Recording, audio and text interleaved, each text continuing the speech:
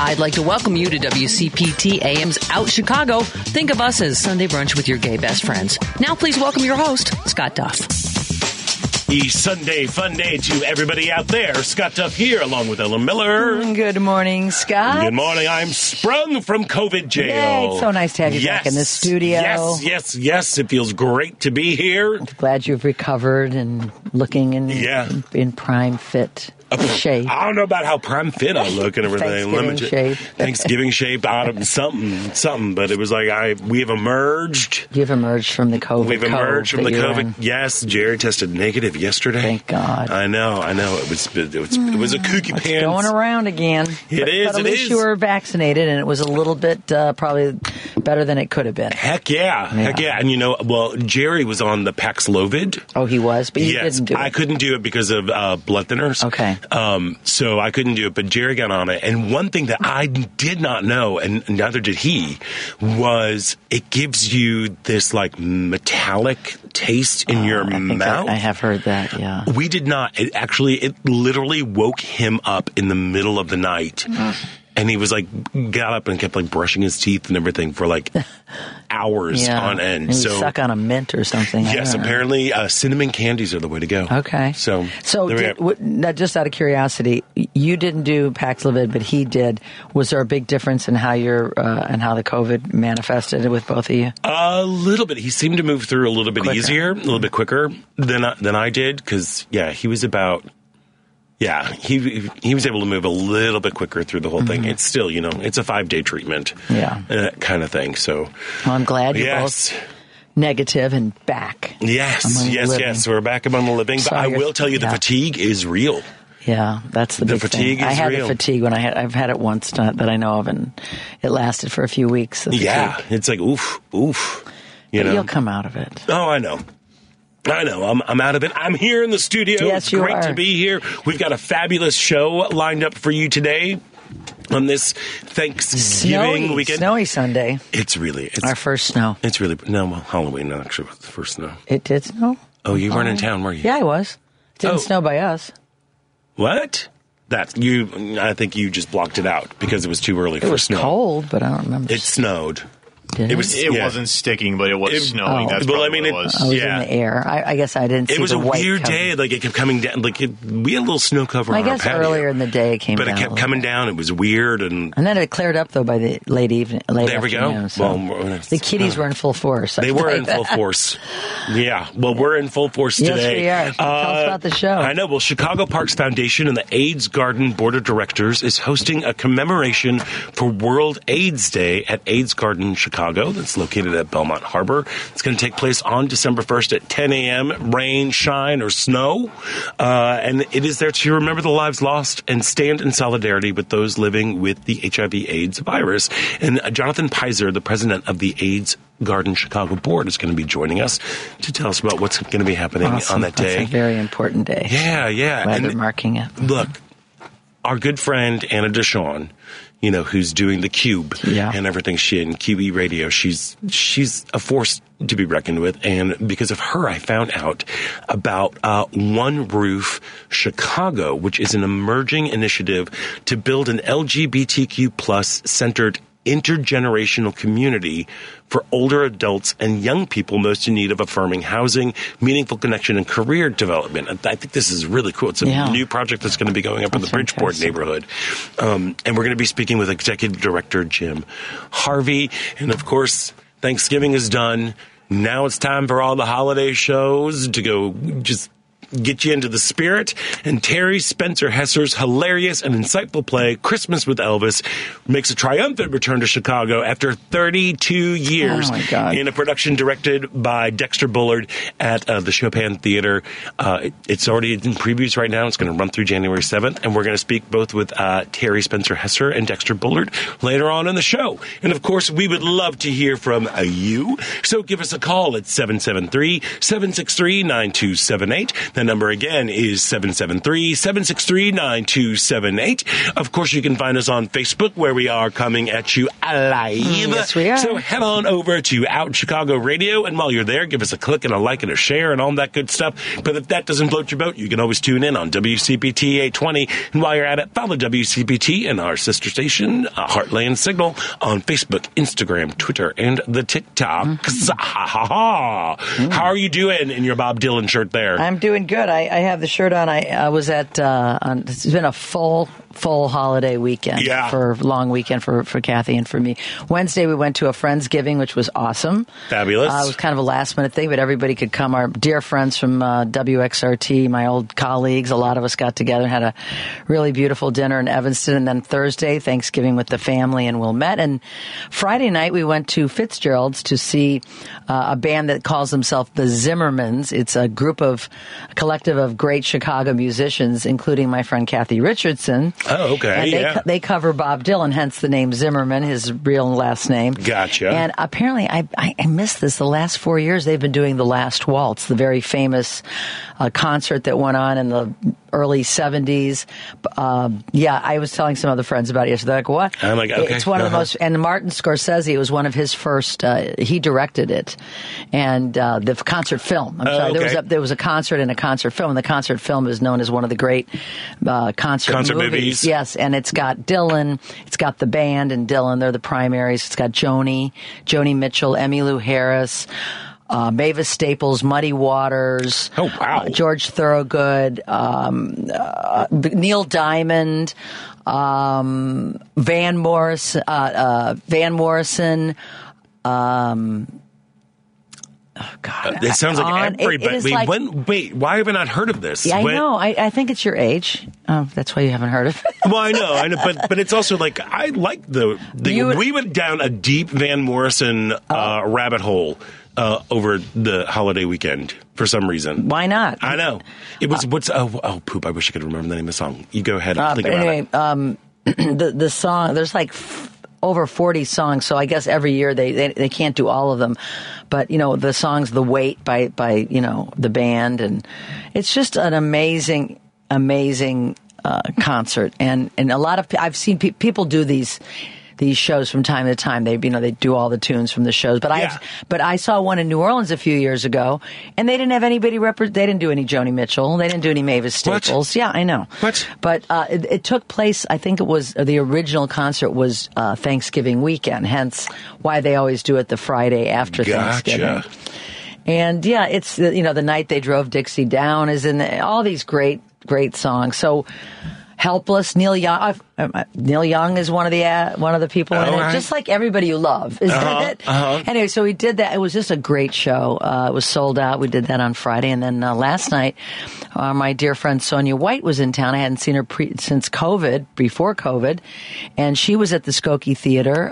Mark Dvorak is a local singer-songwriter, folk singer. He opened for her. He did an hour, and she did an hour, and that was awesome. And then we raced over to Metro to catch the end of the Mars Williams. Mars Williams is a famous Chicago saxophonist who was in a band, Liquid Soul.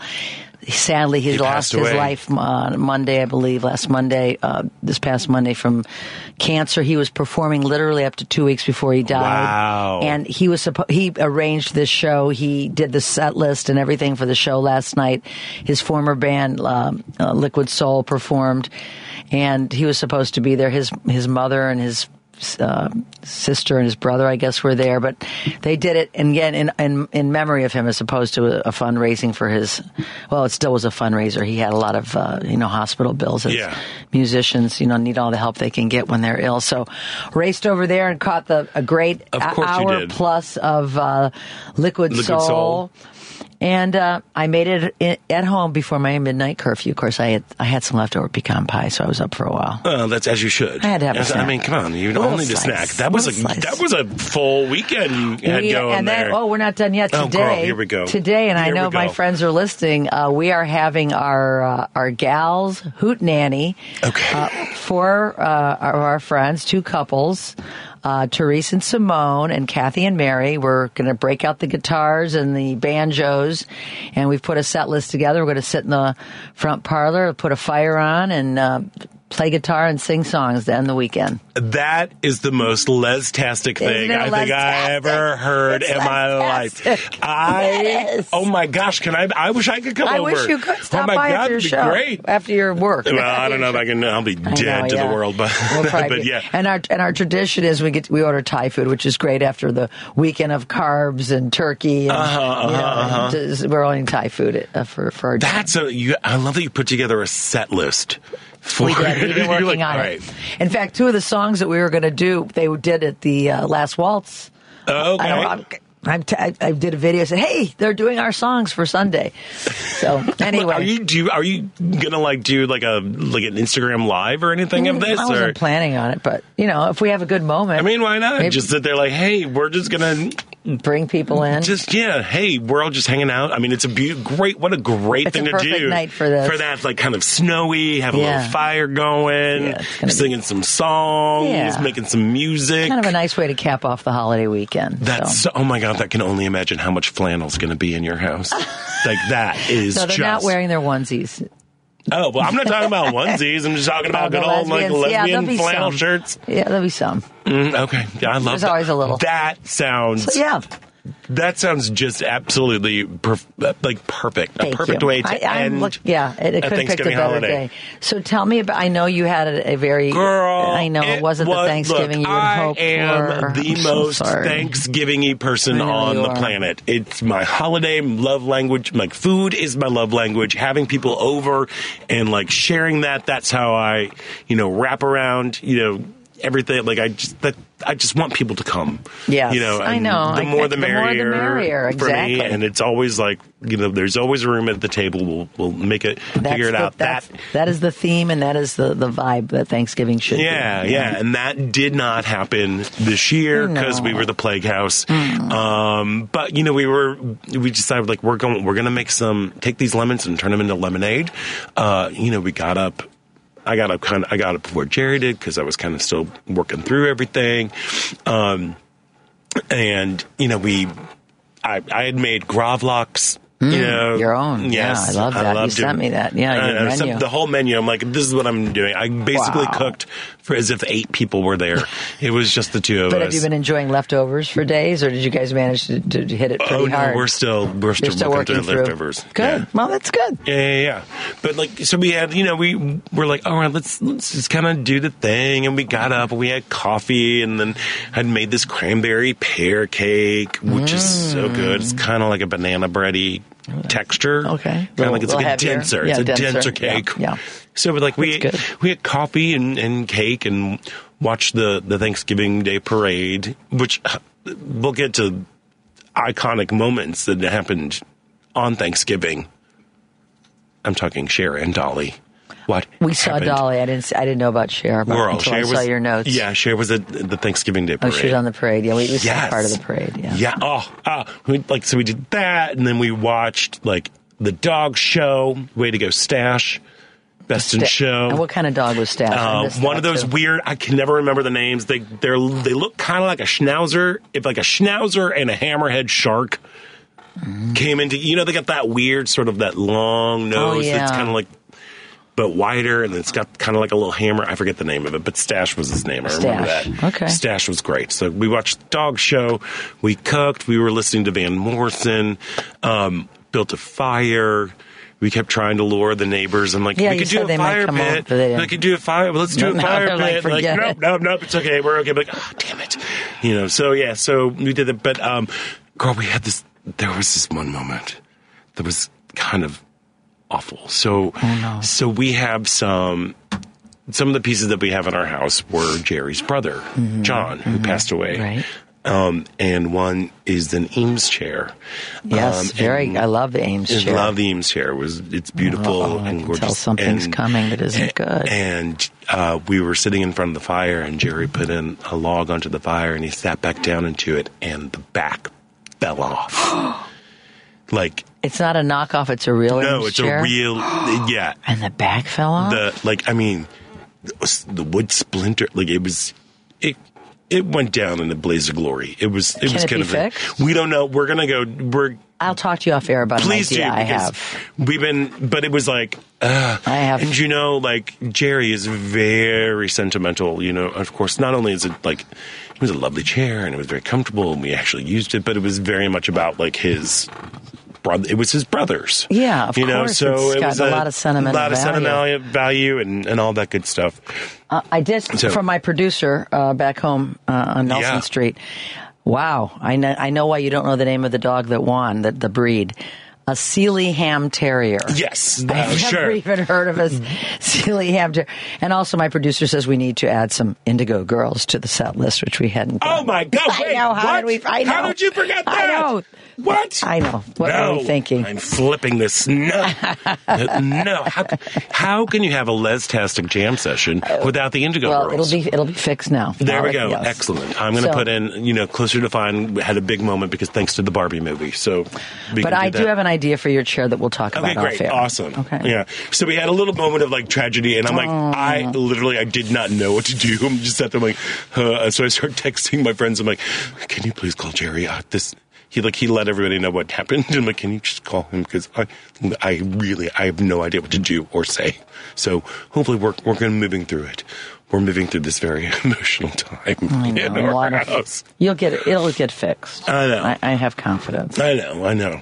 But it seemed like Thanksgiving was just like for the gays this year. Oh, because of the parade? The parade, everybody was all up in arms about not everybody, the Million Moms people.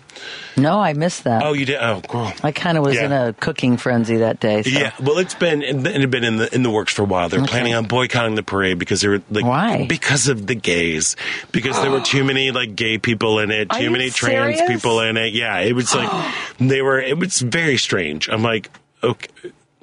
Wait, now you think that there are queer people in a parade that's basically just a commercial for Broadway now? It's like, okay, now? This year? It's very strange. But it got... where have they been the last 20 years? I know. It's great. Where were you, in the 1989 when there was this big Marvel character dream ballet thing that happened while somebody sang, I'm holding out for a hero? Do they have anything better to do with their energy? No, they don't. They just want to, ban things and, boycott things. And that's always fun, stuff like that. But then... Yeah, give us a good Cher. Part. Yeah. Cher shows up. What was she promoting? Girl, apparently she's got a Christmas album coming out. Okay, she's promoting something. Yes, so 77 years old. Cher and Dolly Parton are 77 years old. Gives me hope. Gives us all hope. And boop, boop, boop, boop, boop. Hello, Cher's doctor. I want... both of them have special doctors called plastic surgeons. Oh, I know. Course. Oh, yeah. I mean, they look good. I know, they do. I was thinking that while watching Dolly at the halftime. Yeah, so Cher was there, something about DJ Play Me a Christmas Song, I think is the name of the song, something along that. It's not a very good song. It's not very good. Not very good. No, I'm sorry. Don't tell me. She listens to our show. I know she does, but the gays will get up in arms if I'm going against Cher. But let me tell you, she was just she stood stock still in the middle. She was in a bank of lights. You could tell the gals that she had going on with her. She's like, look, just spread on the makeup, put that pancake on because I'm going to be blasted with light and we need to be able to see your eyeballs because, it was a lot of light happening. And her backup dancers, there was one guy with bangs who was really trying to pull focus, but it was oh, great. Thank you, Cher. Thank you for being out there at 77 years old and making music. I love that the gays all love. And then Dolly Parton. Now, how did you ever see that? Because that was a football game she was at. She was doing halftime. And it was only because of social media that we even knew that. I knew there had to be a reason because we were actually. You watching the game? Well, I happened to walk in the living room and the game was on. I mean, it's Thanksgiving football. That's kind of what you do. But nobody, the family's not that into it. But we happened to, oh my God, it's Dolly doing the halftime show. Turned up the volume. We ended up watching it. We went back and watched on YouTube or something like that. But she was great. She did. I mean, she was lip syncing. Mm-hmm. She was. I called that fine. out that she was. Of course. But, but she was great. She didn't move very much either. She kind of held on to that thing. Well, her legs are so fragile. They look great. I mean, she was in like a Dallas Cowboy cheerleader uniform. Yeah, she was on as a Dallas Cowboy cheerleader. I know. I'm like, all right, come on, darling. I was loving it. I loved every minute of it. I loved every second of the whole thing. We had Jolene going on there. Yeah, Jolene and 9 to 5. 9 to 5, and then We Will Rock You from her new rock album. And is that Queen? Yeah. Yeah. It was only like three. It was only the three songs. Yeah, but hey, she got up there. I'm like, thank you. This is the nod to the gays on Thanksgiving. We give you Cher and Dolly. It's a beautiful thing. That's how we kind of ended up going down the Van Morrison hole because we're trying to figure out. We didn't know if he was still alive. Oh, he is. Even though he was He's not. 70s. Even though he was an anti-vaxxer.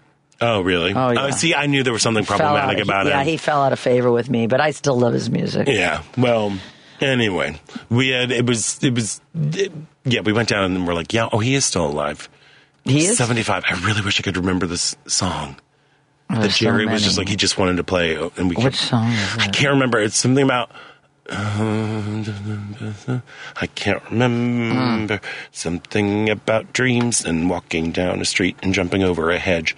I can't help you there. But. Anyway, I'll figure it out. Yeah, I know. We have time to figure it out because I think we're going into a break. Yeah, we do need to go to a break. So we hope that everybody, and I know there are folks out there traveling today. Stick around if you're driving in a car. Traffic's going to be kind of a nightmare, but you can listen to us for the next couple hours, and that'll be a really great time. And we do need to go to a break, but before we do that, this part about Chicago is brought to you by Team Hochberg. Hey, did you know that 47 million listeners have no or unscorable credit and would benefit from a Team Hochberg Fresh Start secured credit card with no annual fee? Did you? I did. I do now. You do now. And a Team Hochberg Fresh Start secured credit card is perfect if your vindictive ex destroyed your credit, you recently filed for or were discharged from bankruptcy, experienced a foreclosure or short sale, have collections, you were turned down for credit, or one of your kids is having trouble securing their first credit cards. Team Hochberg partnered with the King County Teachers Credit Union to offer the Team Hochberg Fresh Start secured credit card with no annual fee to help reestablish, enhance, and strengthen listeners with no or damaged or challenged credit. For information about obtaining a Team Hochberg Fresh Start secured credit card with no annual fee, go to 56david.com/fresh start. That's 56david.com/fresh start to establish, enhance, and strengthen your credit. Now's a good time to be doing that. Go and get your credit card, and then you can make your holiday purchases and just make sure that you paid them off. And then you can buy a home next year. I can help you with that. There you go. Well, Team Hochberg has helped thousands of WCPT listeners, but they can't help if you don't visit 56david.com/fresh start. Lower.com, equal housing lender, NMLS 1124061. We have got to take a quick break, and when we come back, there is more Out Chicago right here on WCPT.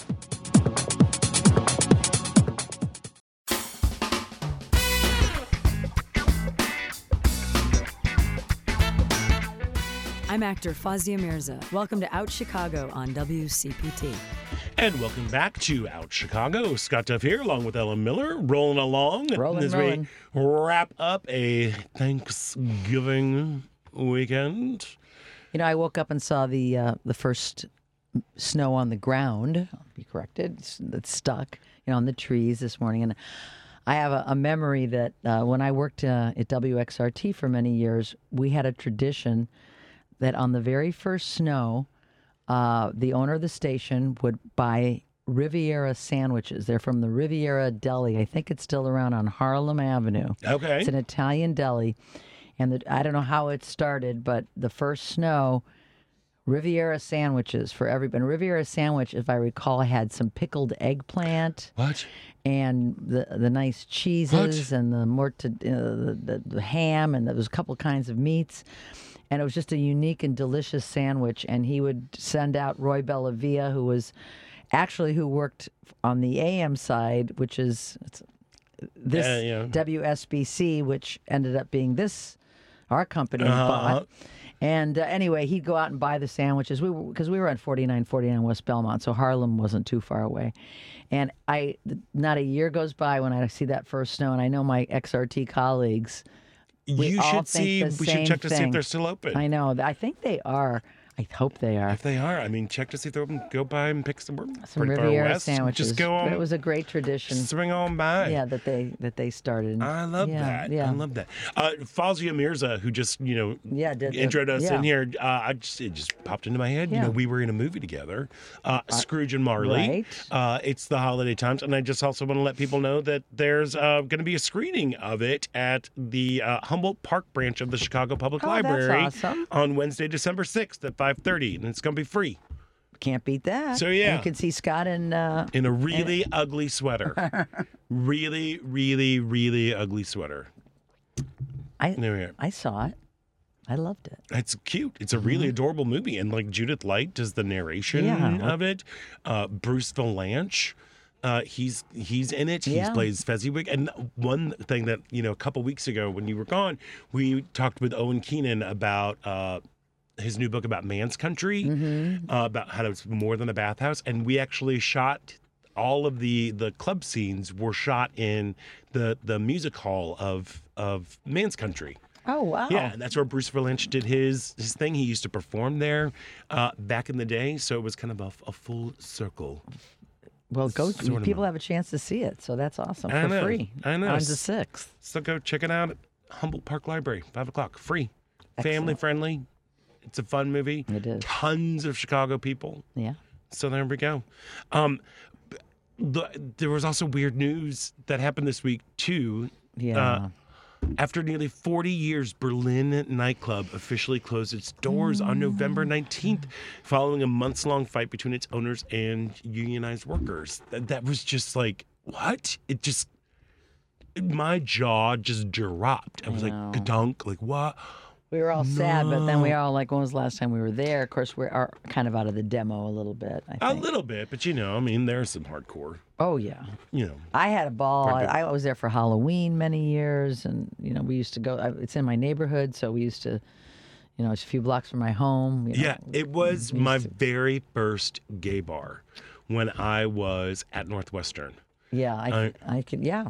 I remember we drove down one night, and I had like a fake ID. Of course. I had the worst fake ID ever. It was like a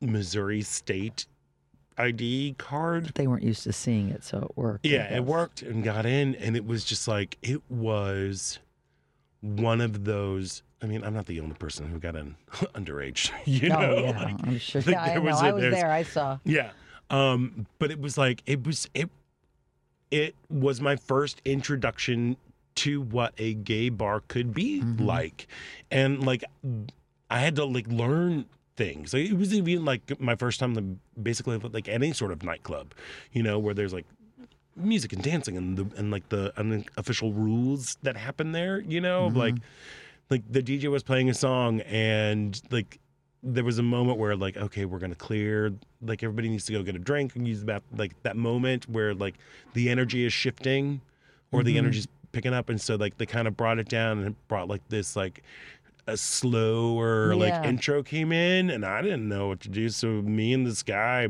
Mike who I came with, we were like just started to slow dance in the middle of Berlin. Like, it was just so like sweet and nerdy, and like, oh baby, you don't do that here, You know what I mean? Like, literally, like we looked like we were in a middle school dance. That's sweet, though. It was very sweet. And then, of course, the music came in, and everybody came on the floor. We're like, oh, okay, and that's what we do. But yeah, so that was, it's the end of an era. It is. I mean, it is so hard. The rents are high. The city makes it difficult for individual businesses that are ma and pa owned, businesses to survive. I know that the workers, apparently, they were unionizing and trying to get what they feel that they're worth. And, everybody's right, and nobody's wrong. The owners say, we couldn't do it any longer. We can't give people what they want and pay bills because their margins, I understand, were very slim to begin with. Because we can understand, but I also understand the people working there want to have, they their want benefits. To be paired. Yeah. But, so it's sad because the business model for privately owned businesses is tough in a city like Chicago. It really is. I mean, rents are crazy high. Yeah, I don't I wish we could fix that. I know. I wish we could do that too. Some cities and towns have done things to try and freeze them so you can keep businesses going, give them a break, but it doesn't seem to be the modus operandi here in Chicago, unfortunately. Yeah. So it was it was kind of the end of an era. Owners Jim Schumann and Joe Weber, they announced on Berlin's nightclub. They announced their closure on the 21st on Instagram, and they posted that the expenses of increased security, insurance, and licensing, equipment, rent, and more cannot be overestimated, and we could not imagine morphing the bar into a bottle service VIP area venue, so the doors are locked. This is kind of going up against what, as you alluded to, the Berlin's workers, they had formed a union. Mm-hmm. They've been, in April, they were working with Unite Here Local 1, and they were hoping for better working conditions, increased wages, and healthcare benefits, and they said that it was going to cost too much.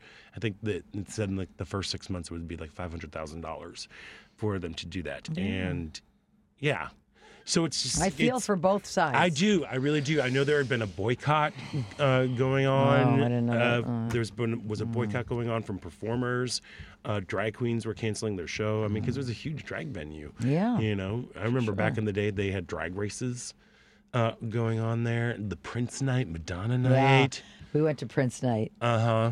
You just... I love... Oh, yeah. I remember that. I remember going to Prince nights there. Yeah. Yeah, and that's where I met Jonathan Van Ness. Oh, you met him there? Yeah, because he was doing... he had come in for... It was before Queer Eye. He was doing Gay of Thrones on Funny or Die. Uh-huh. Do you remember that? Yeah. And so if you are unfamiliar, Jonathan Van Ness, who's now... They are a published author. They're part of the Queer Eye family. Mm-hmm. Went on to these huge things and started out by doing these funny little recaps of Game of Thrones in a hairstylist chair. Jonathan would be there styling somebody's hair, and they'd do the recap of the episode. It was hilarious. They came in for this big Geeks Night. We actually had Jonathan on the show. Yeah. I mean, 8 million years ago. Yeah, it was a long time. It was a long time ago. I think that, but Berlin was always a home for the misfits. It was like the island of misfit toys, as long as we're in the holiday mood. Mm-hmm. It's where people who were just a little left of center, or a lot left of center, that went to go, and it was a place where you can feel free to be yourself. You could, I know so many comics. There were like comedy shows that were there, drag shows that were there music shows, and they had a women's night. Yeah, I think it was Wednesday night. For some reason, popped, and I had just come out, so that was a place for me to go and meet other women. I mean, I was partnered, but just to be in a community. Yeah, no, to go and be in community, of course. Yeah, I mean, mm-hmm. It was just a really crazy, fun, crazy place. And I drive by a lot because it's in the neighborhood, and I smile every time. I go, gosh, I'm so happy that's still there. I know, right? It carries on for the next generations after. But maybe someone will buy it. You never know. And well, I mean, they were renting, so by the business, the liquor license, by the business and all that good stuff. I don't know. Who knows? It would be nice. It would be nice to carry on that sort of tradition. But this has happened. I'm a big blues, lover and musician, and one of our beloved place called Blues has been closed for since the pandemic, and there's apparently someone is coming out of the woodwork to buy it. Really? So you just. I don't. Someone, I forget who, but someone, I don't know. They're not anybody any of us know, but someone I think that has a lot of. It takes somebody that doesn't care that the building's falling apart. Right. That has so much money that they just want to keep this iconic place going. So supposedly it's going to open next year again. You never know. Maybe Berlin will have the same fate. I hope so, because it's so weird how. I haven't spent a lot of time on North Halsted Street in a very long time. No, I haven't either. But it just seems like these dedicated queer spaces seem to be going. I mean, they're disappearing. Forget about the women's spaces. I mean, long gone. Fortunately, Nobody's Darling opened up, and they're going like gangbusters. They're expanding. Oh, they are? Yep. Are they expanding into the next? Into the next space. Up in Andersonville. They're expanding. They've gotten James Beard award nominations for their the cocktail program. It's great, but it just seems like I don't know. It seems like, again, as we move towards more equality and equal rights, it seems like the assimilation into the mainstream. It seems like it because it's true. It's what's happening. I think I read there's like, you can count on one hand how many lesbian bars there are in the country right now. Oh, I know. I think they're like 5. Yeah. They're. Or there's probably a little bit more than that. But it was a really low, but it's a very number. low number. Yeah. So, yeah, especially like, spaces dedicated to women. I mean, we used to go, and every town we went to, even like Kalamazoo, Michigan, we'd find a gay bar.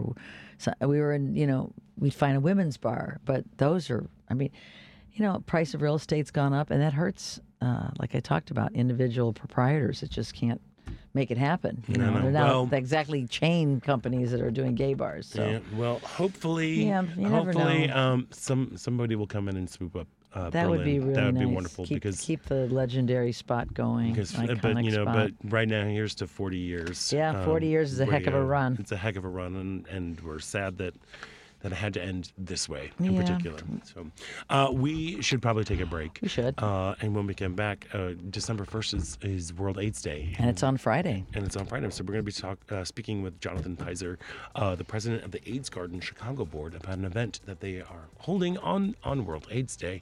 So stick around. You're listening to Out Chicago right here on WCPT.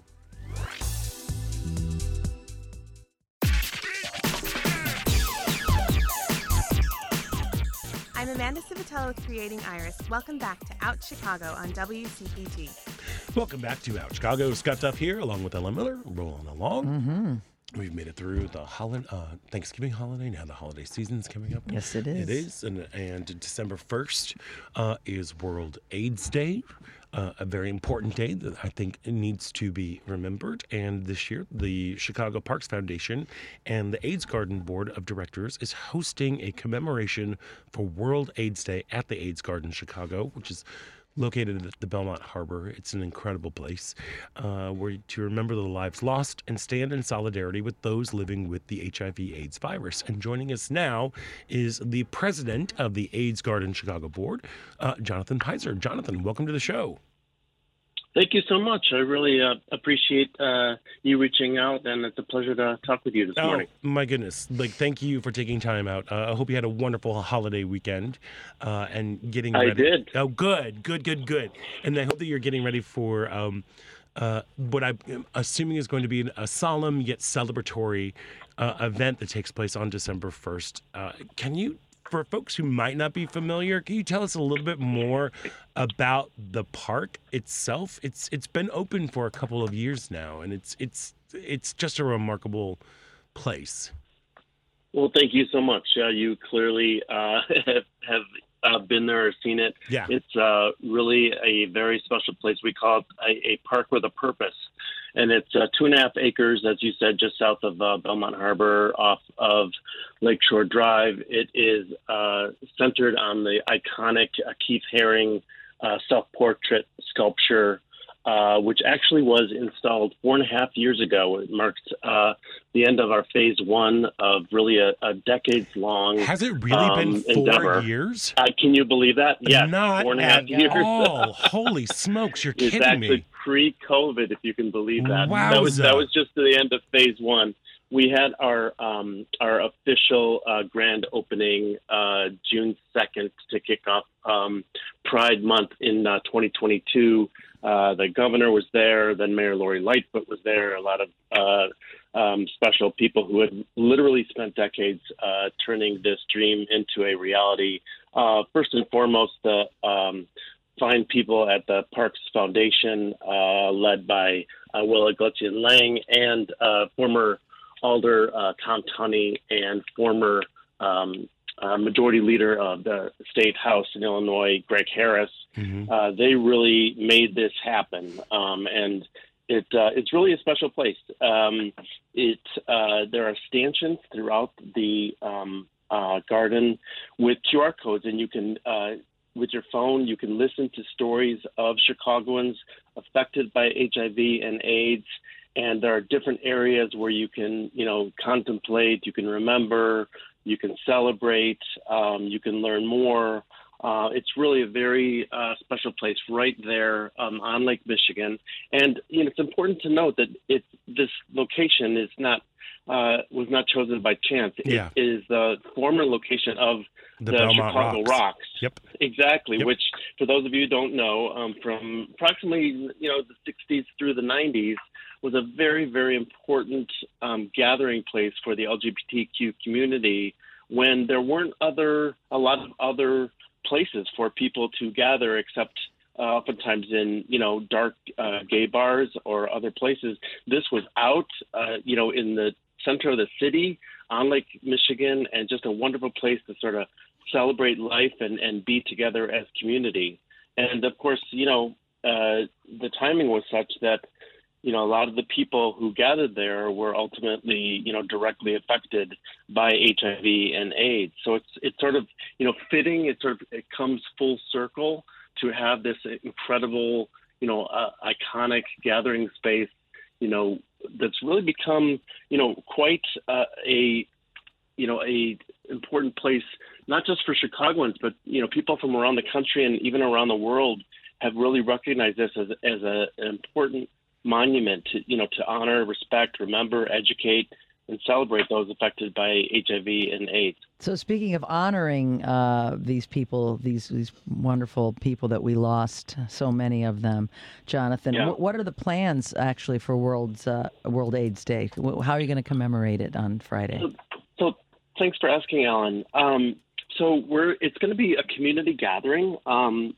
We're going to have people who are responsible for bringing the garden into a reality, but we're also just going to have sort of a contemplative moment where we're going to have spoken word, we're going to have song, we're going to have remembrances, really from people in the community. Don Bell, who's just a community treasure, is a dear friend, and he's going to be speaking about sort of the generational connection between those, back in the day who were directly affected, and sort of what now the young people, the next generations can take going forward with sort of the battle, that we mounted, against HIV and AIDS. And, we're going to have faith leaders, song. It's going to be really an important gathering just to mark the day. And I can't think of anywhere else in the world that I would rather be on World AIDS Day than right here in our own Chicago treasure, AIDS Garden, Chicago. Yeah, it's I'm getting a little choked up. So here's the thing that one of the things that the reason why I think that the AIDS Garden Chicago was so special is because of the younger generation who I think they don't quite understand what it was like. I mean, I even was coming up, near the end of the really, really bad times. But people I don't think people, younger folks, really understand how this plague ravaged our community. And that there's a generation of gay men above me who are gone. And for some reason, it's one of those moments that it feels like, it's a important reminder of this is the people, it was one of the big times that the community actually came together, despite all of our differences, despite, men, women, those above and beyond and in between, really came together and no, we are fighting for our lives right here. Exactly. And it's a very special place. And one of the things that I do love about the AIDS Garden Chicago is that you do have those digital quilt story archives. Yes. Can you tell folks a little bit about that project? For sure. Yeah, we call it the digital quilt, just like you said. Somebody's done their homework. And you can actually go to our website. It's AIDSgardenchicago.org. And there is a link, and you can actually, people anywhere in the world can upload their stories. Just talk and tell us your stories about your experience with HIV and AIDS. And it's really, it brings the park, it brings the garden alive, because you hear these just gripping stories and just remembrances of friends that are no longer with us, about, from, care providers, who are on the front lines, from doctors, from people who lost their loved ones and friends, and people who are, frankly, also still with us today and, are HIV positive, but, are doing great, And I want to follow up on what you said about sort of the next generation. One of the most special things about the garden is that it is such a testament to, the struggle that, the community had dealing with this pandemic, and how we must never forget. We can't forget those we've lost. We can't forget sort of the forces of hate and indifference which decimated our community. But we also can't forget the people who cared for our friends and family when, frankly, they were abandoned by many of their families and by their government. And we can never forget, those brave individuals who acted up. And, I'm using those those words very intentionally, acted up. And, like Danny Sotomayor, who on Friday, Lori Cannon, another Chicago treasure, is going to be speaking about Danny. And for those of you who caught it on WTTW, they just did, they just did a documentary on Danny Sotomayor and the fight, here in Chicago against, a complacent, indifferent city government.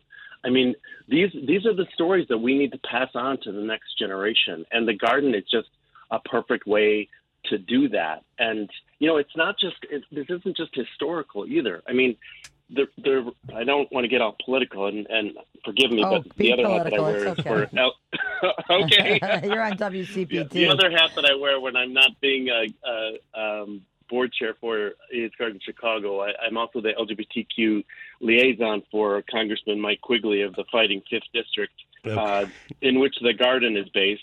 But, in the latest funding proposal, in the latest budget that the Republicans in the House put forward, they completely eliminated, HOPWA, which is, housing for people affected by HIV and AIDS. They zeroed out PEPFAR, which is, one of the most successful international health aid programs that the U.S. government has ever launched, which did an incredible job of bringing down, HIV infections worldwide. They want to zero it all out. They don't acknowledge it. And this fight is now. It's today. It's right now. I know. Well, there Jonathan, you go. I'm so sorry because we are up against a heartbreak right now, and we will definitely have you back on to talk about more of those issues. Yes, definitely. So much to important. Oh, but definitely, the World AIDS Day commemoration at the AIDS Garden Chicago is at 10 a.m. Rain, shine, snow on December 1st. For more information, hope to see you there. Go to AIDSGardenChicago.org. Jonathan Pizer, thank you so much for joining us, Jonathan. We appreciate it. And thank you for the celebration that will be there. Indeed. There we are. All right. Thanks for having me. Great talking with you. Thank you. We've got to take a quick break, and when we come back, it's the second hour of Out Chicago right here on WCPT. I'd like to welcome you to WCPT AM's Out Chicago. Think of us as Sunday brunch with your gay best friends. Now please welcome your host, Scott Duff. And welcome back to the second hour of Out Chicago. Scott Duff here, along with Ellen Miller, rolling along in this winter wonderland that's we need a fireplace in here to make it cozy. I've got... So years ago when we did, when I did We Three Lizas, we bought this little electric fireplace thing that we had on the set, and we brought it upstairs so we can have a fire. Oh, that's cute. And we put it in. Maybe I'll bring it in sometime. We'll just plug it in. I'd love that. It's the weirdest thing. It just makes Does this it little give you heat? No, it's just it's a lamp. It's basically a lamp that goes because it's supposed to look like it's a fire going. So something it's inside moving moving the flames around. Yes, so I'll bring that in. Okay. Maybe we'll do that for our holiday shows. Our holiday shows. Maybe for New Year's Eve, we'll just sit by the fire. Our little own fireside chats. Fireside chats. That'd be great. We will be on the air New Year's Eve. Yes, we will. And we're on the air right now. We've got a great second hour lined up for you. A little bit later on, we are going to be speaking with the Terry Spencer Hesser and Dexter Bullard, the creative minds behind Christmas with Elvis. Mm-hmm. That old show. I'm going to see it tomorrow night. I know, it's very exciting. Mm-hmm. There we are. Christmas with Elvis. It's going to be at the Chopin. It's the holidays now. We're in holiday mode. So Chicago Theater does not disappoint. So we'll be chatting with them a little bit later on. But before we do that, I'm very happy. This is kind of tying into our discussion with Yanni Pizer from the AIDS Garden Chicago, just about intergenerational sort of a need for intergenerational connections within the LGBTQ community, because Chicago's LGBTQ plus community is facing pressing needs at both ends of the lifespan. There is a crisis in youth homelessness, accelerated aging among people living with HIV, and an acute lack of culturally competent support for seniors.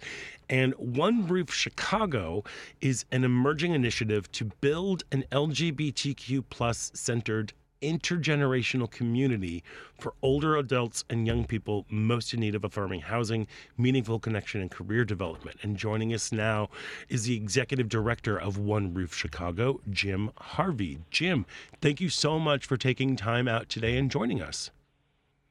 Thanks so much for having me. Oh my God! Look, when I saw, I'm Anna DeShawn's #1 fan, and when I saw the purple tie ball, and that One Roof Chicago was featured over that, I was like, yes, let's do this. So did I get everything right? Can you tell the folks out there, what was the spark for this incredible idea of One Roof Chicago?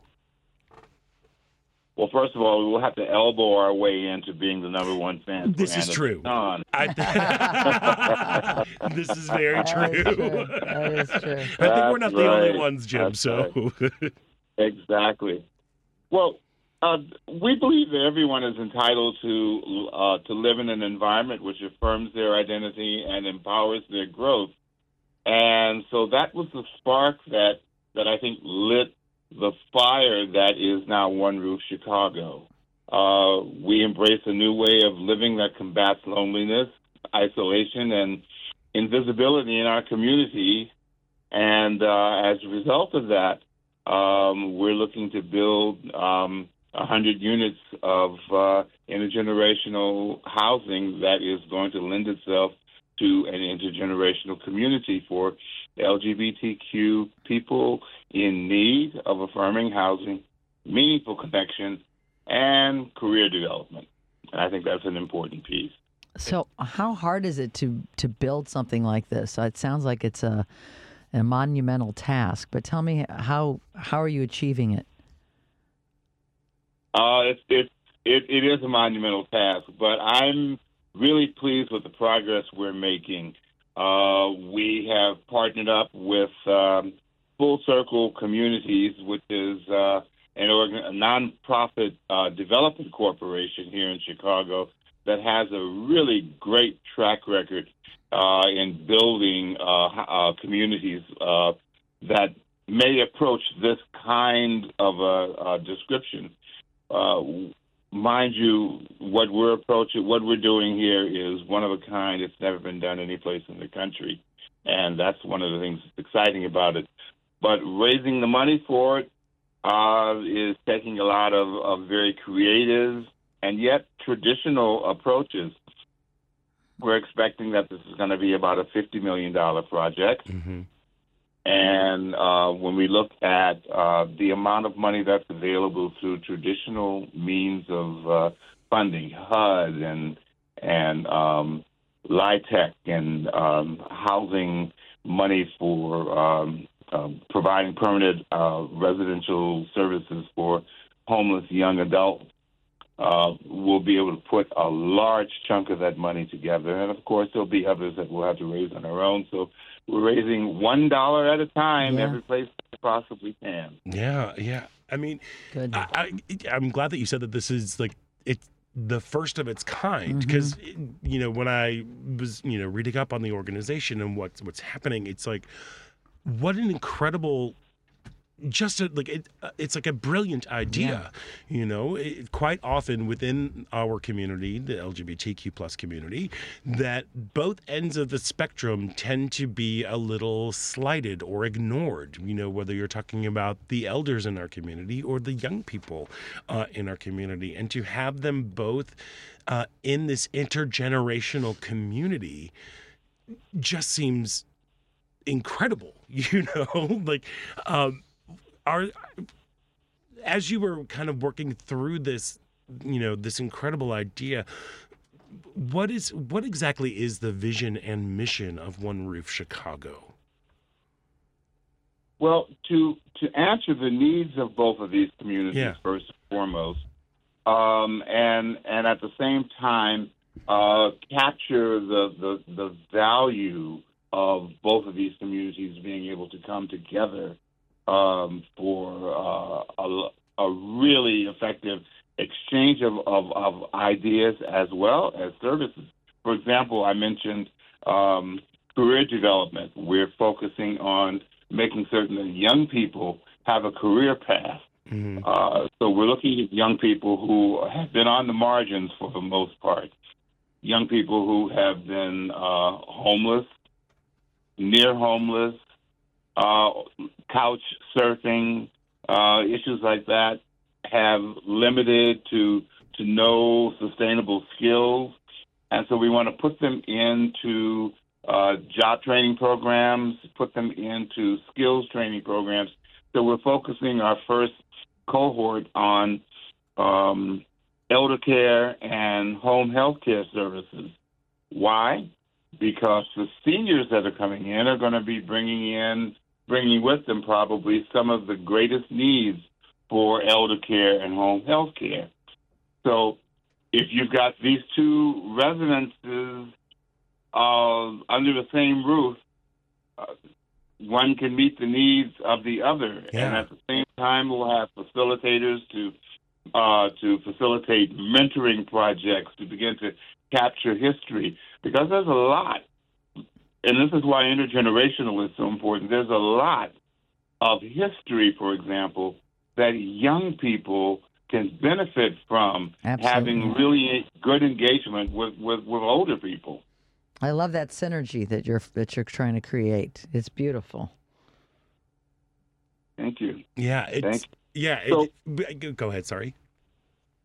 No, I was going to just say that more than 75% of LGBTQ seniors entering long-term care facilities express apprehension about the neglect, abuse, or being denied services in those facilities. And I have some stories that I share when I talk about this project around the city that highlight that. And so I think it's really important that we make certain that seniors have safe and affirming housing experiences. Yeah, and this is our approach to doing that. Can you share with our listeners some of those stories? Because I don't think people quite understand, like you were saying, the apprehension of people going into a longer-term care facility.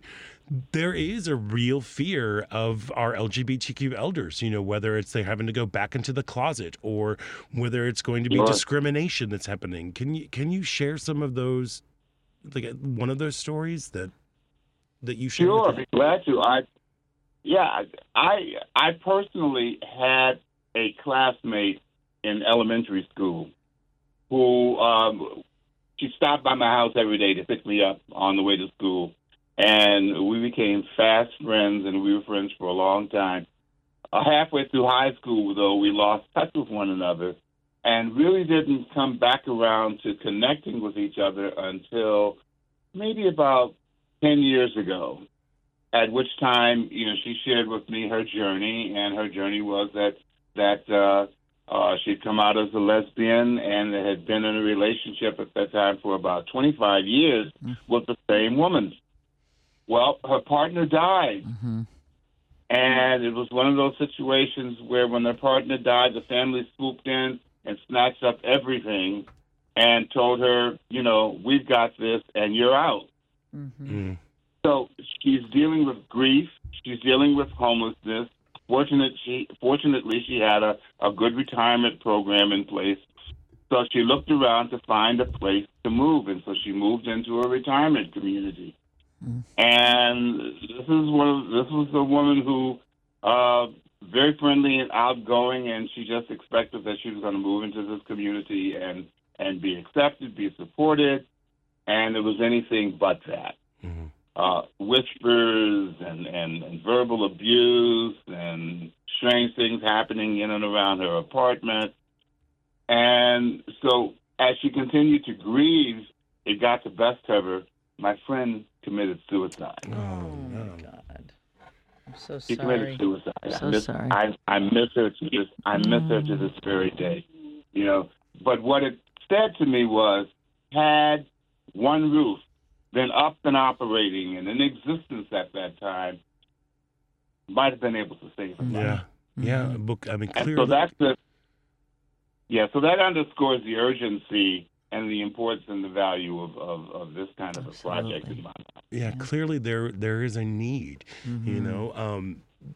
and one of the things, again, on both ends of the spectrum, whether it's, the elders or young people, one of the biggest things that affects both communities is loneliness. Is this sense of isolation, and to have a place where they're able to have community, to feel safe so that they can be who they are. It's hard to underestimate the power of that, especially just for the health and mental health of both ends of the spectrum. Clearly, there is a need for such an incredible community. Do you have some sort of timeline that you are working with right now? We're looking at bricks and mortar by 2026. Oh, wow. Okay. Yeah. So this concept has been in existence now for about 4 years. The board of directors has held firm, and they hired me on just April of this year, and this is the first time that they brought on a full-time staff person to begin to push this thing forward. So I'm doing so much of the work that board members, had been working to do before, but, building community relations and finding additional funding and just making certain that we get the word out and we bring in new partnerships and then just look at the big ball of wax and make certain that we're on the right path here. And we're on the right path, thank goodness. This incredible board of directors, has the vision. They gave me the vision, and I'm running with it. Wow, it's a beautiful and huge undertaking. So our hats are off to you, Jim, for your efforts. And it sounds like your efforts are going to be turning into a beautiful situation and giving these people that so badly need it a place to live out their lives in a healthy way. So kudos to you and to everybody on your team. Thank you so much for that. We're building in Bronzeville, and we're being very intentional about that, because when you look at the numbers as they relate to African Americans in particular, there's even an even greater need. Nearly 25% of LGBTQ Black youth, for example, between the ages of 18 and 25 have experienced homelessness. Yep. And therein comes the loneliness and the disconnect that we want to help heal. And so that's important. And Bronzeville, because Bronzeville has a rich history of LGBTQ Black leadership and presence. And so we don't want that to get lost. Yeah. What has been the response from the greater Bridgeport community at large? Well, Bronzeville has been really very, very positive in its response. Fabulous. The alderman, for example, Pat Dowell is the alderman in the area where we're looking at, with the site we're looking at building this property on. And she's come along and said, well, in addition to building this 100-unit property, I'd like to put up a regional senior center adjacent to it. So we've been working hand in hand in creating, a much greater presence than we even anticipated. And that's what really makes it exciting. So local elected officials have been very, very responsive and supportive. And as we have these meetings on a monthly basis with the city leaders, they're all at the table. They're all very encouraging. They've helped us every step of the way. And, and I'm just excited about the progress we've made. That is such tremendous news, to have the support of your city, the support of that community, to coming in to make this project a reality. Now, I know, you're dealing with the city, and the city can move as fast as the city can move.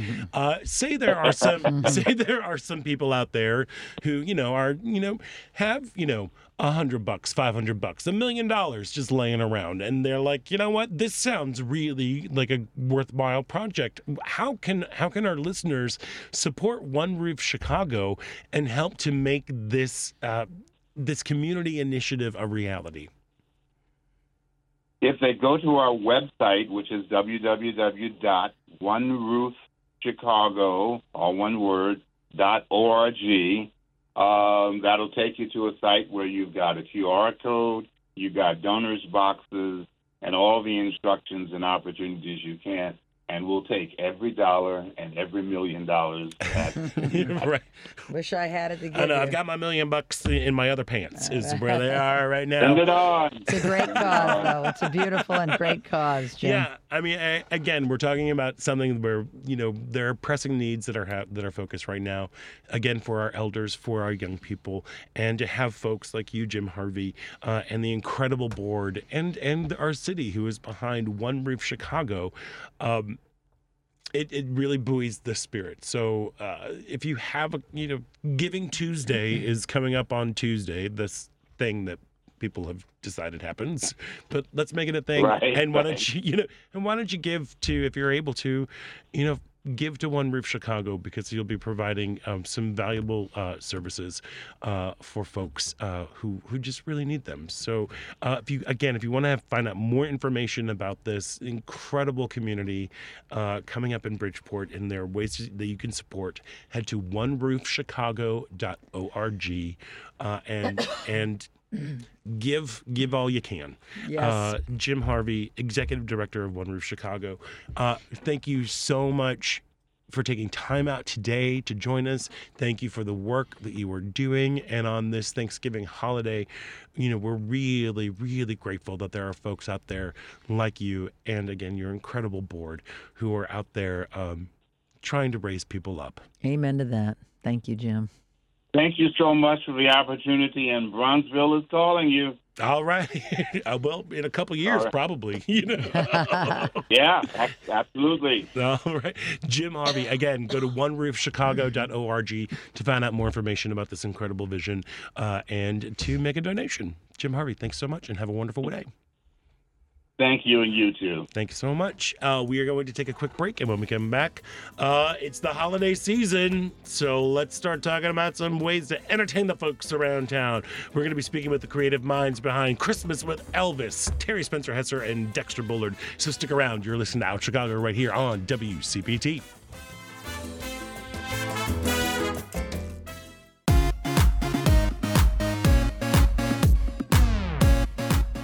I'm Heather Vickery with Greatest Expectations. Welcome back to Out Chicago on WCPT. Welcome back to Out Chicago. Scott Duff here, along with Ellen Miller, rolling along here. It is now officially we are officially in the holiday times. Yes, we are. We are in the holiday times, and we live in the greatest city in the world for the arts, yes, theater, music, indeed, everything, the very best. And if say you like the holidays, say you don't like the holidays, we got a little bit of something for both of you. And let me tell you, there's a play that's happening. It's a classic tale. That story, tale as old as time. Oh, yes. You are recently divorced. You find out on Christmas Eve that your ex-husband is getting married. Of course. And before you know it, you're visited by a very dead Elvis Presley. That's kind of what happens to a lot of people. Yeah, there he is. But now, for the first time in 32 years, Christmas with Elvis returns to Chicago this holiday season. And joining us now are playwright Terry Spencer Hesser and director Dexter Bullard. Terry and Dexter, welcome to the show. Thank you, Scott. Thank you for that cool intro.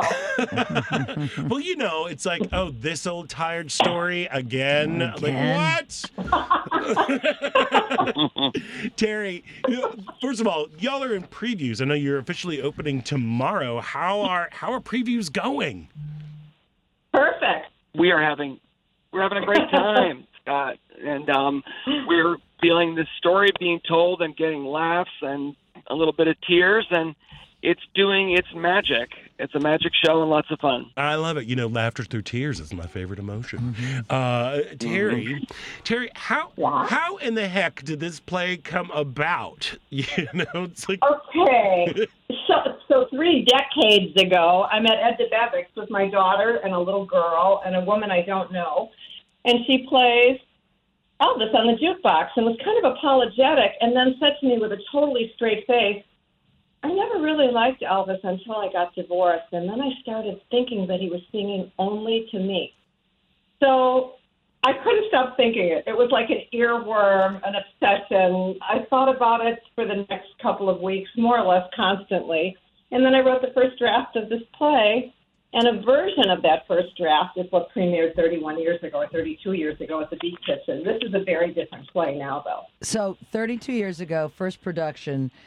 What have you done to update and freshen this story up for today? God, I think, I'm going to leave the freshen to Dexter, but to update, I think initially I just saw this as the funniest idea. I mean, who wouldn't want a visitation from the debauched ghost of Elvis? Right.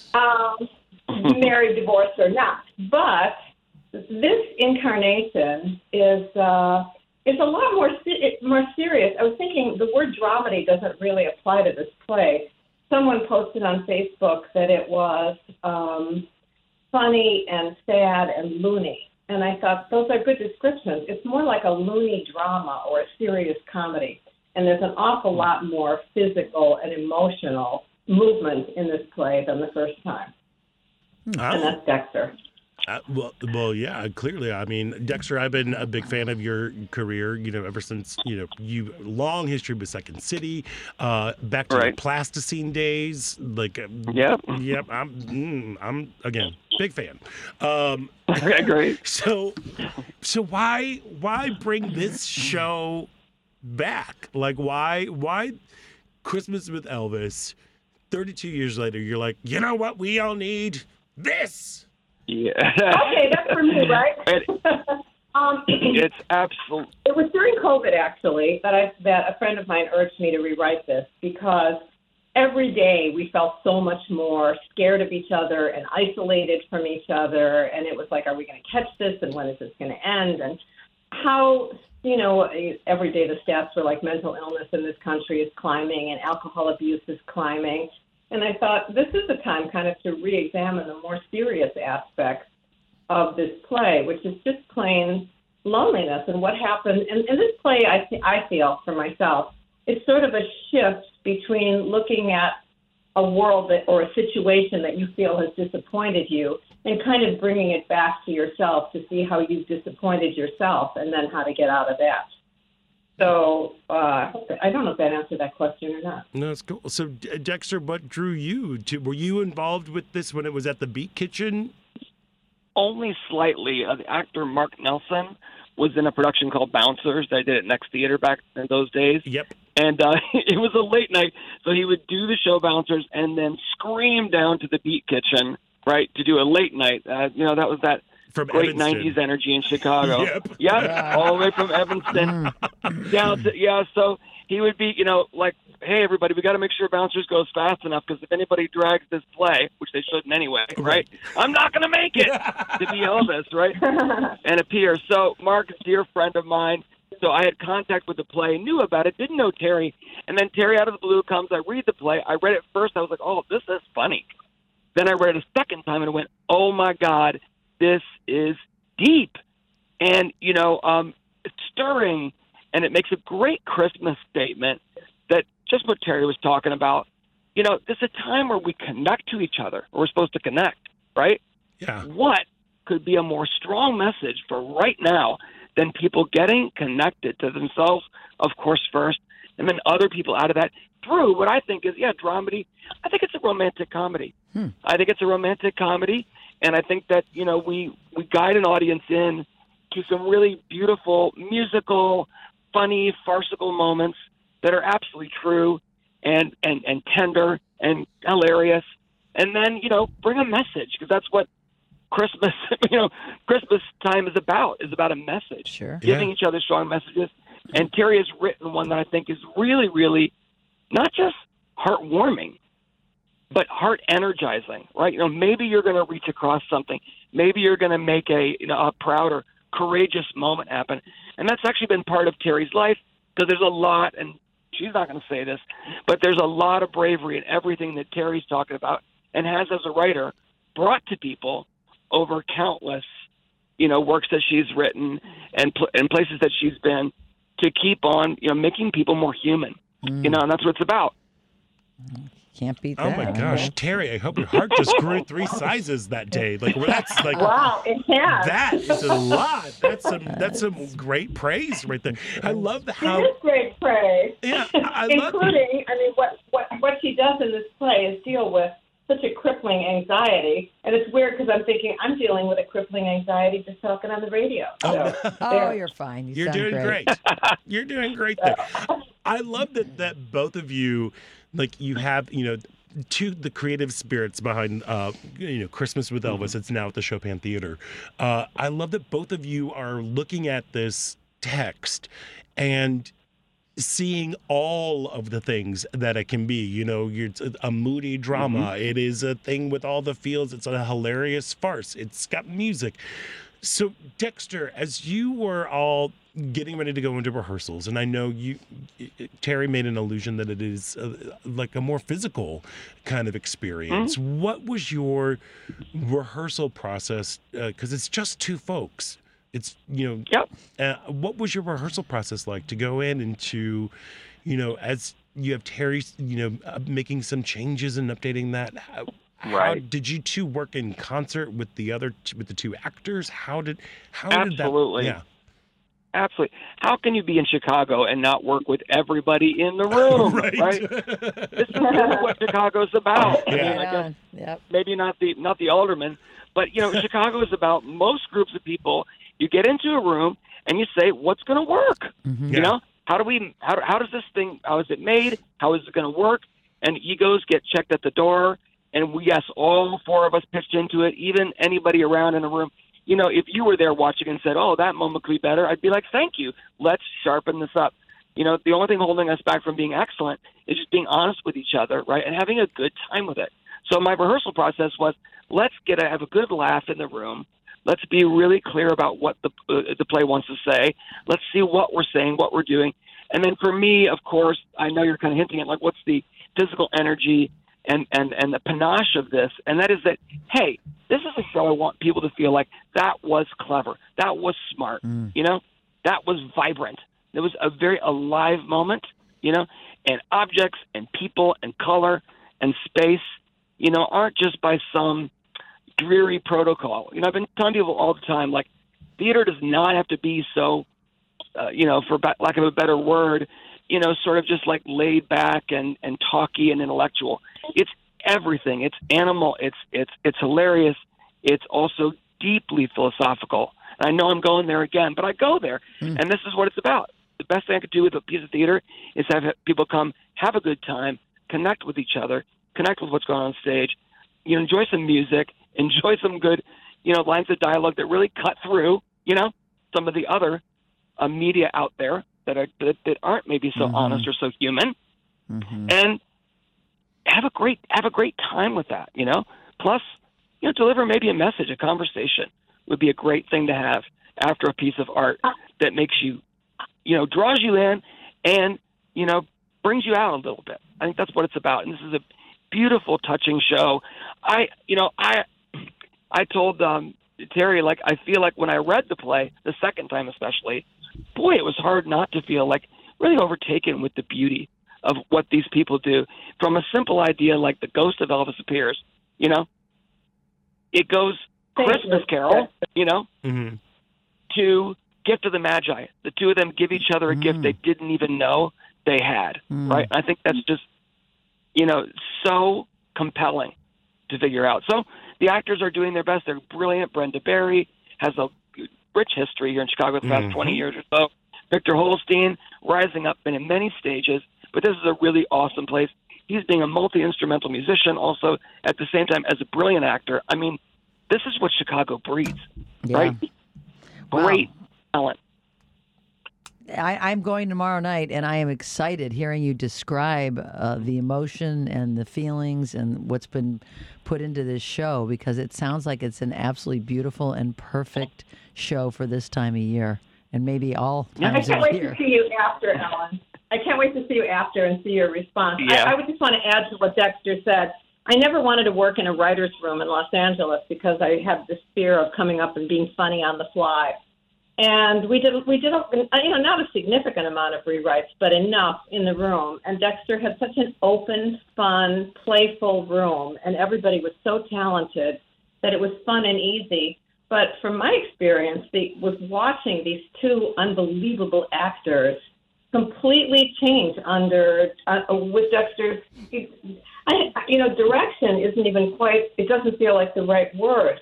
Like empathy or urging or something. It was almost a mystical experience to watch the transition. And I don't want to give anything away, but the first act break, before we used strobes and this and whatever when it was performed, this is no tricks. You're really seeing the actors do something, I think, really special. Sounds like it. I can't wait. See, this is why I love Chicago theater. Oh, it's the best. It is. I mean, it is. You get a bunch of people in a room doing something very special. Yes, great reckonings in tiny rooms. Thank you. Yeah. There you are. Thank you, Frank Galati. And going back to my Frank Galati days. Oh, thank you. Thank you, Frank. He was a teacher of mine, too. I know. Don't do that. Now I'm really getting sentimental. Look, Dexter, I'm telling you, when you were talking about things that need to be, vibrant and clever and whatever, I'm like, again, being a huge fan of your work, there's no doubt in my mind that this is nothing short of clever and dynamic and lovely.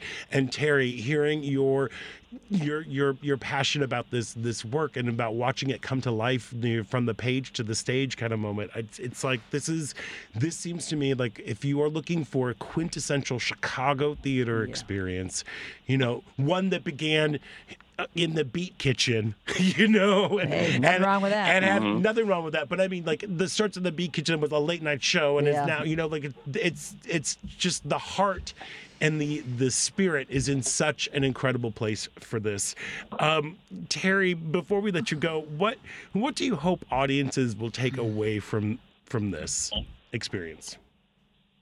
I hope they take away the idea that no matter what their life circumstance, it's a gift. I mean, I'm not saying that people who are dealing with something horrific are lucky, but I do think in many ways we're pretty much all just lucky to be alive, and we could lighten up a little bit.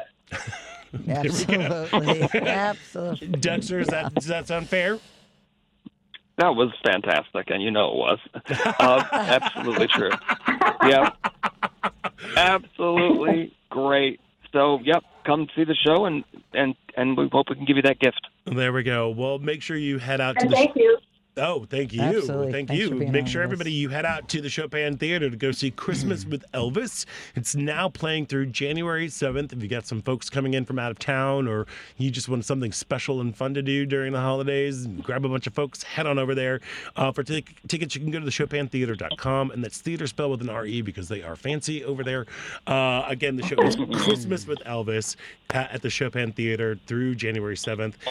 Terry, Spencer, Hesser, Dexter, Bullard, thank you so much for joining us. Break legs as you head towards opening, and the happiest of holidays. You hunka burnin' love. Oh, thank you so much. Can't wait to see it. See you tomorrow. Thank you, Ellen. Thank you, Scott. Thank you. All righty, we've got to take a quick break, and when we come back, it is the final thrilling, show-stopping moments about Chicago right here on WCPT. Yeah.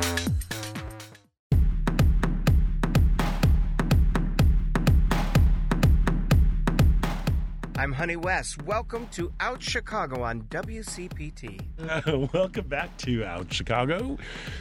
Scott Duffy here. Ella Miller just got chilly. I got chilly in here. It did get chilly in here. And I had to put on my coat and my hat and I know. scarf. It's very strange. Something, I think, like a ghost. Maybe it was Elvis. Maybe Elvis came in. was in the building. Elvis is in the building. And Elvis like, woof. I'm wearing my At Properties stocking cap. Love. Remind people that I also have a real estate career, too. Thank you. Yeah. It's so funny. Thank you call us stocking cap. Because when Ginger Minge was on, and we were talking about the difference between like the Southern stuff, I'm like, because you know what Jerry calls that? What? A toboggan. A what? A toboggan. I thought that was something you It's a sled on. I know. Thank you. Okay. I know. It's a weird thing. Okay. Is it a Southern thing? It's definitely a Southern thing. They don't have toboggans down there. I know. They don't. They had to don't make go up sledding. something, Yeah, so they put made on a hat. toboggan. I'm like, because you wear it when you go on a toboggan? I don't know, but it's probably. Maybe. They had. I don't know. If we ever got a toboggan, I bet we'd wear a hat like that. That is exactly how they would sound too when they would do that. That is exactly like that. Like that. No, they don't sound like that. Like that? No.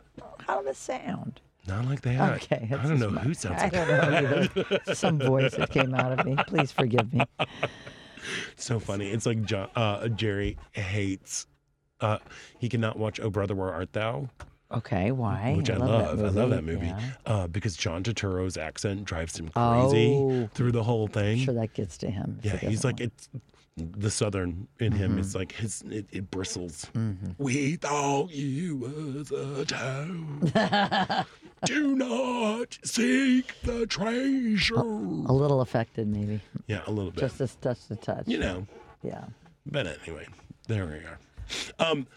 Look, everybody should definitely, you need to go see Christmas with Elvis, clearly. Yes. Sounds like special, magical, blah, blah, blah. I have to give a shout out. Yesterday, when we got sprung from COVID jail. You went and celebrated. We went and celebrated responsibly. Yes. And we went to a matinee. Perfect. Of Manual Cinema's A Christmas Carol at Writers Theater. Here it's great. Look. I cannot recommend this show high enough. It is so good. It is so good. If I don't know. Have you ever seen any of the work from Manual Cinema? I've only heard about it, and I've just heard raves. Yeah, we had them on the show last year. Yeah, we had them on last year. Yeah. Because it was just one of those. I'm like, gutted. But watching their work is. There are very few times when I go, well, that's not a lie. That's a lie. There are many times when I go see a show and I'm like, I wish I could do that. I want to be doing that. This is one of those moments where you're like, I would love to be a part of something this special. Cool. The way that a lot. But it's like, it is so low tech, you know? I mean, it's definitely high tech because there's like the projections going on there, but they're using like an overhead projector that you had in grade school classroom, in your grade school thing. Yeah.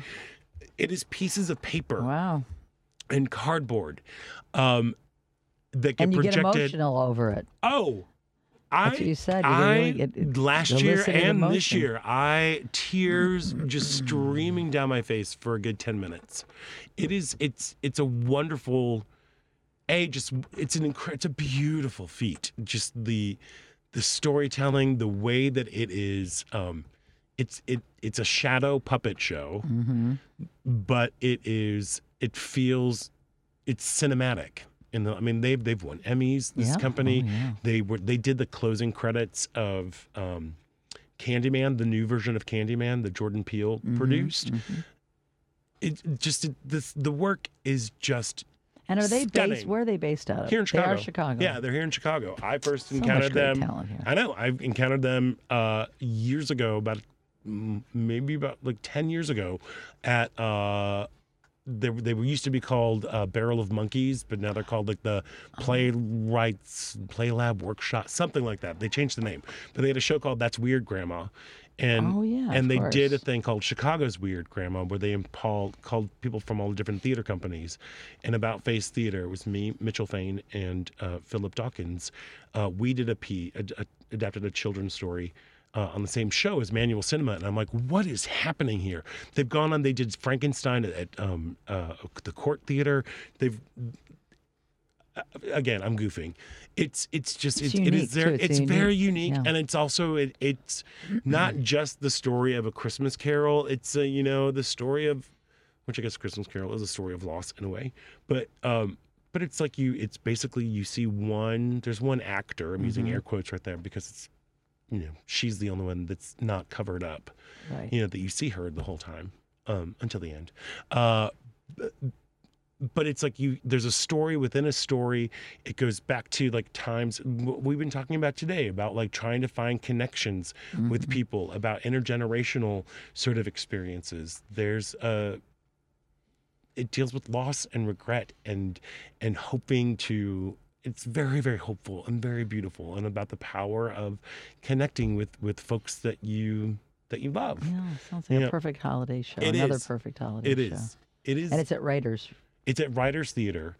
It's a great theater. I'm telling you, it should be packed. The houses should be packed there. It is some of the most stunning, again, thinking about like, what Dexter was talking about and Terry were talking about in terms of what it means to be in a Chicago rehearsal room. You just feel like it is an ensemble. Yeah. It is an ensemble of live music, of live puppeteers, of actors. They're all doing this thing. It is a feat to truly behold. To behold. Yeah. So anyway. Well, after you texted me yesterday when you got home and said I must see it, we're looking for a date to go. So it sounds like it's not to be missed. You really, I cannot. I know you're like, because you go to see 18 things a night. You do a lot of things. Where there's a will, there's a way. I know, so sweetie. I'm usually the one that says stay home once she in a needs while. to say no. You guys need to say yes. Okay, to this one. And she trusts you. So when we get home, we'll get a date. There we go. Thank you for that. You're very welcome. Yeah. Did you come up with an Indigo Girls song yet? Probably be closer to fine. Okay. What about Land of Canaan? Or what about Galileo? I love that one. Oh, a later work. Well, not a little later. A little later. Yeah. Not super duper late. Yeah. Crime was looking up the truth. Galileo's head was on the block. Crime was looking up the truth. A lot of lyrics. There are a lot, yeah. They're lyric women. And that's one of my favorite things. But then again, it feels like some sort of inspiration. That's for some reason, that is like... There's a few lines that just stick with you. That's fun. Yep. Yeah. To let your last knife up the hook. And I say, look what I've done in my lifetime. I think I'll write a book. How long till my soul gets it right? Till my soul gets it right. All right, here we go. Sorry, we're practicing. I'm going to come up and be an honorary lesbian I want you tonight. to. You need to be. I have to ask, did you do anything for Black Friday, and will you do anything for Cyber Monday? No. This year, no. I don't. I know, me too. I'm always like, if I can, I buy things from small businesses. Yeah. We haven't been very big on giving gifts lately. Just because it feels like everybody has stuff. Especially as we age. Stuff. I try to buy consumables.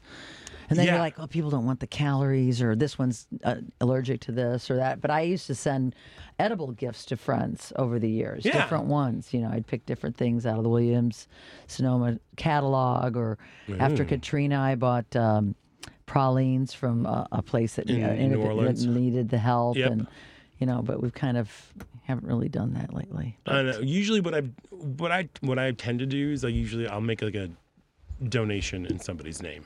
Which is nice too. Yeah. Especially to different organizations that do that. But I don't. We drove out to Writers yesterday, and I'm like, do you want to go to Old Orchard? I'm sure that'd be. Was there a line on the expressway?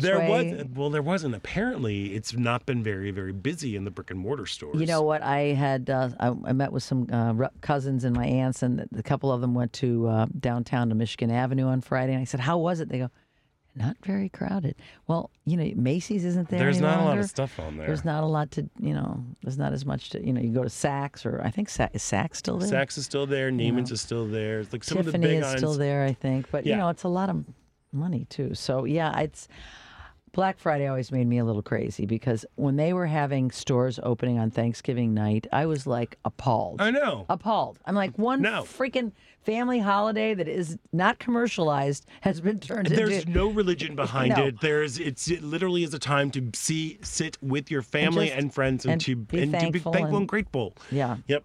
No, that gets me kooky But pants. a lot of people did close on, I think COVID got, people gave them pause about how they live their lives and how their employees need to be treated. And, a lot of Walgreens, for one, I know closed most of their stores, and, the groceries are always open. But even then, they closed at like 5. Like, I know Mariano's was closing at 5. Trader Joe's, they were closed the whole day. And let me tell you, great. And Costco the whole day. I cannot deal with folks who do. There are people out in the world that just do not go to grocery stores until the day before Thanksgiving. Like, they've never been in a grocery store. Like, only an emergency will take me to the grocery store on Wednesday before Thanksgiving. Yeah. Only an emergency. But it's like, but these people. It really is. They like buying like their turkey and stuff? No, well, they're trying to buy their turkey and everything, but just even like, have you ever been in a grocery store ever in your life? Because they're just like roaming around, looking at stuff and leaving a cart in the middle of the thing and going around. Like, it's so bananas. It's weird. Maybe they're first timers or something. Well, no, that's what I mean. Like, I think there's a group of people that they go to the grocery store one time a year. Yeah, that's it. That is the day before Thanksgiving. Otherwise, it's DoorDash and frozen dinners. Yeah. For a lot of people. I know. It is. Yeah. Well, you got through it. Barely. That was my first day going back to work. I couldn't make it through the whole thing. Well, this COVID stuff is... Yeah, fatigue is real. Fatigue is real. It's real. So I'm going to exercise self-care. As you should. Mm-hmm. Maybe I should go in sick today. No, I will be exercising self-care and going to see Elvis at Christmas. Oh, good. Christmas with Elvis. But I'll let Christmas you know. With Elvis. Yeah, I'm seeing it tomorrow. I'm going to see the World AIDS Day thing. Anyway. We made it through Thanksgiving. We did. We made it through Thanksgiving. We got the marathon. It was a marathon. You made it through Thanksgiving. I made it through Thanksgiving. I know, and I'm glad you were able to cook and make a nice meal for the two of you. Because I know how much it meant to you. I have so much fried chicken. I have so much fried chicken. How much did you fry? What? How much did you fry up? How many pieces did you fry? Oh my God. 8 pounds. All right. What? So, and on that no leftovers for us. 8 pounds. And on that note, I want to thank everybody who came on the show today. Jonathan Pizer from the AIDS Garden Chicago, Jim Harvey, Executive Director of One Roof Chicago, and Terry Spencer Hesser and Dexter Bullard. The play is Christmas with Elvis at the Chopin Theater. Go check it out. Devin, thank you so much for running everything. Very, very thankful for you. Paul, I'm even thankful for you. Wake up. All right. And Ellen, I'm always thankful for you. And I'm thankful for you, too. There we are. Enjoy this snowy day. You too. And I'm Scott Duff. And until next week, stay proud.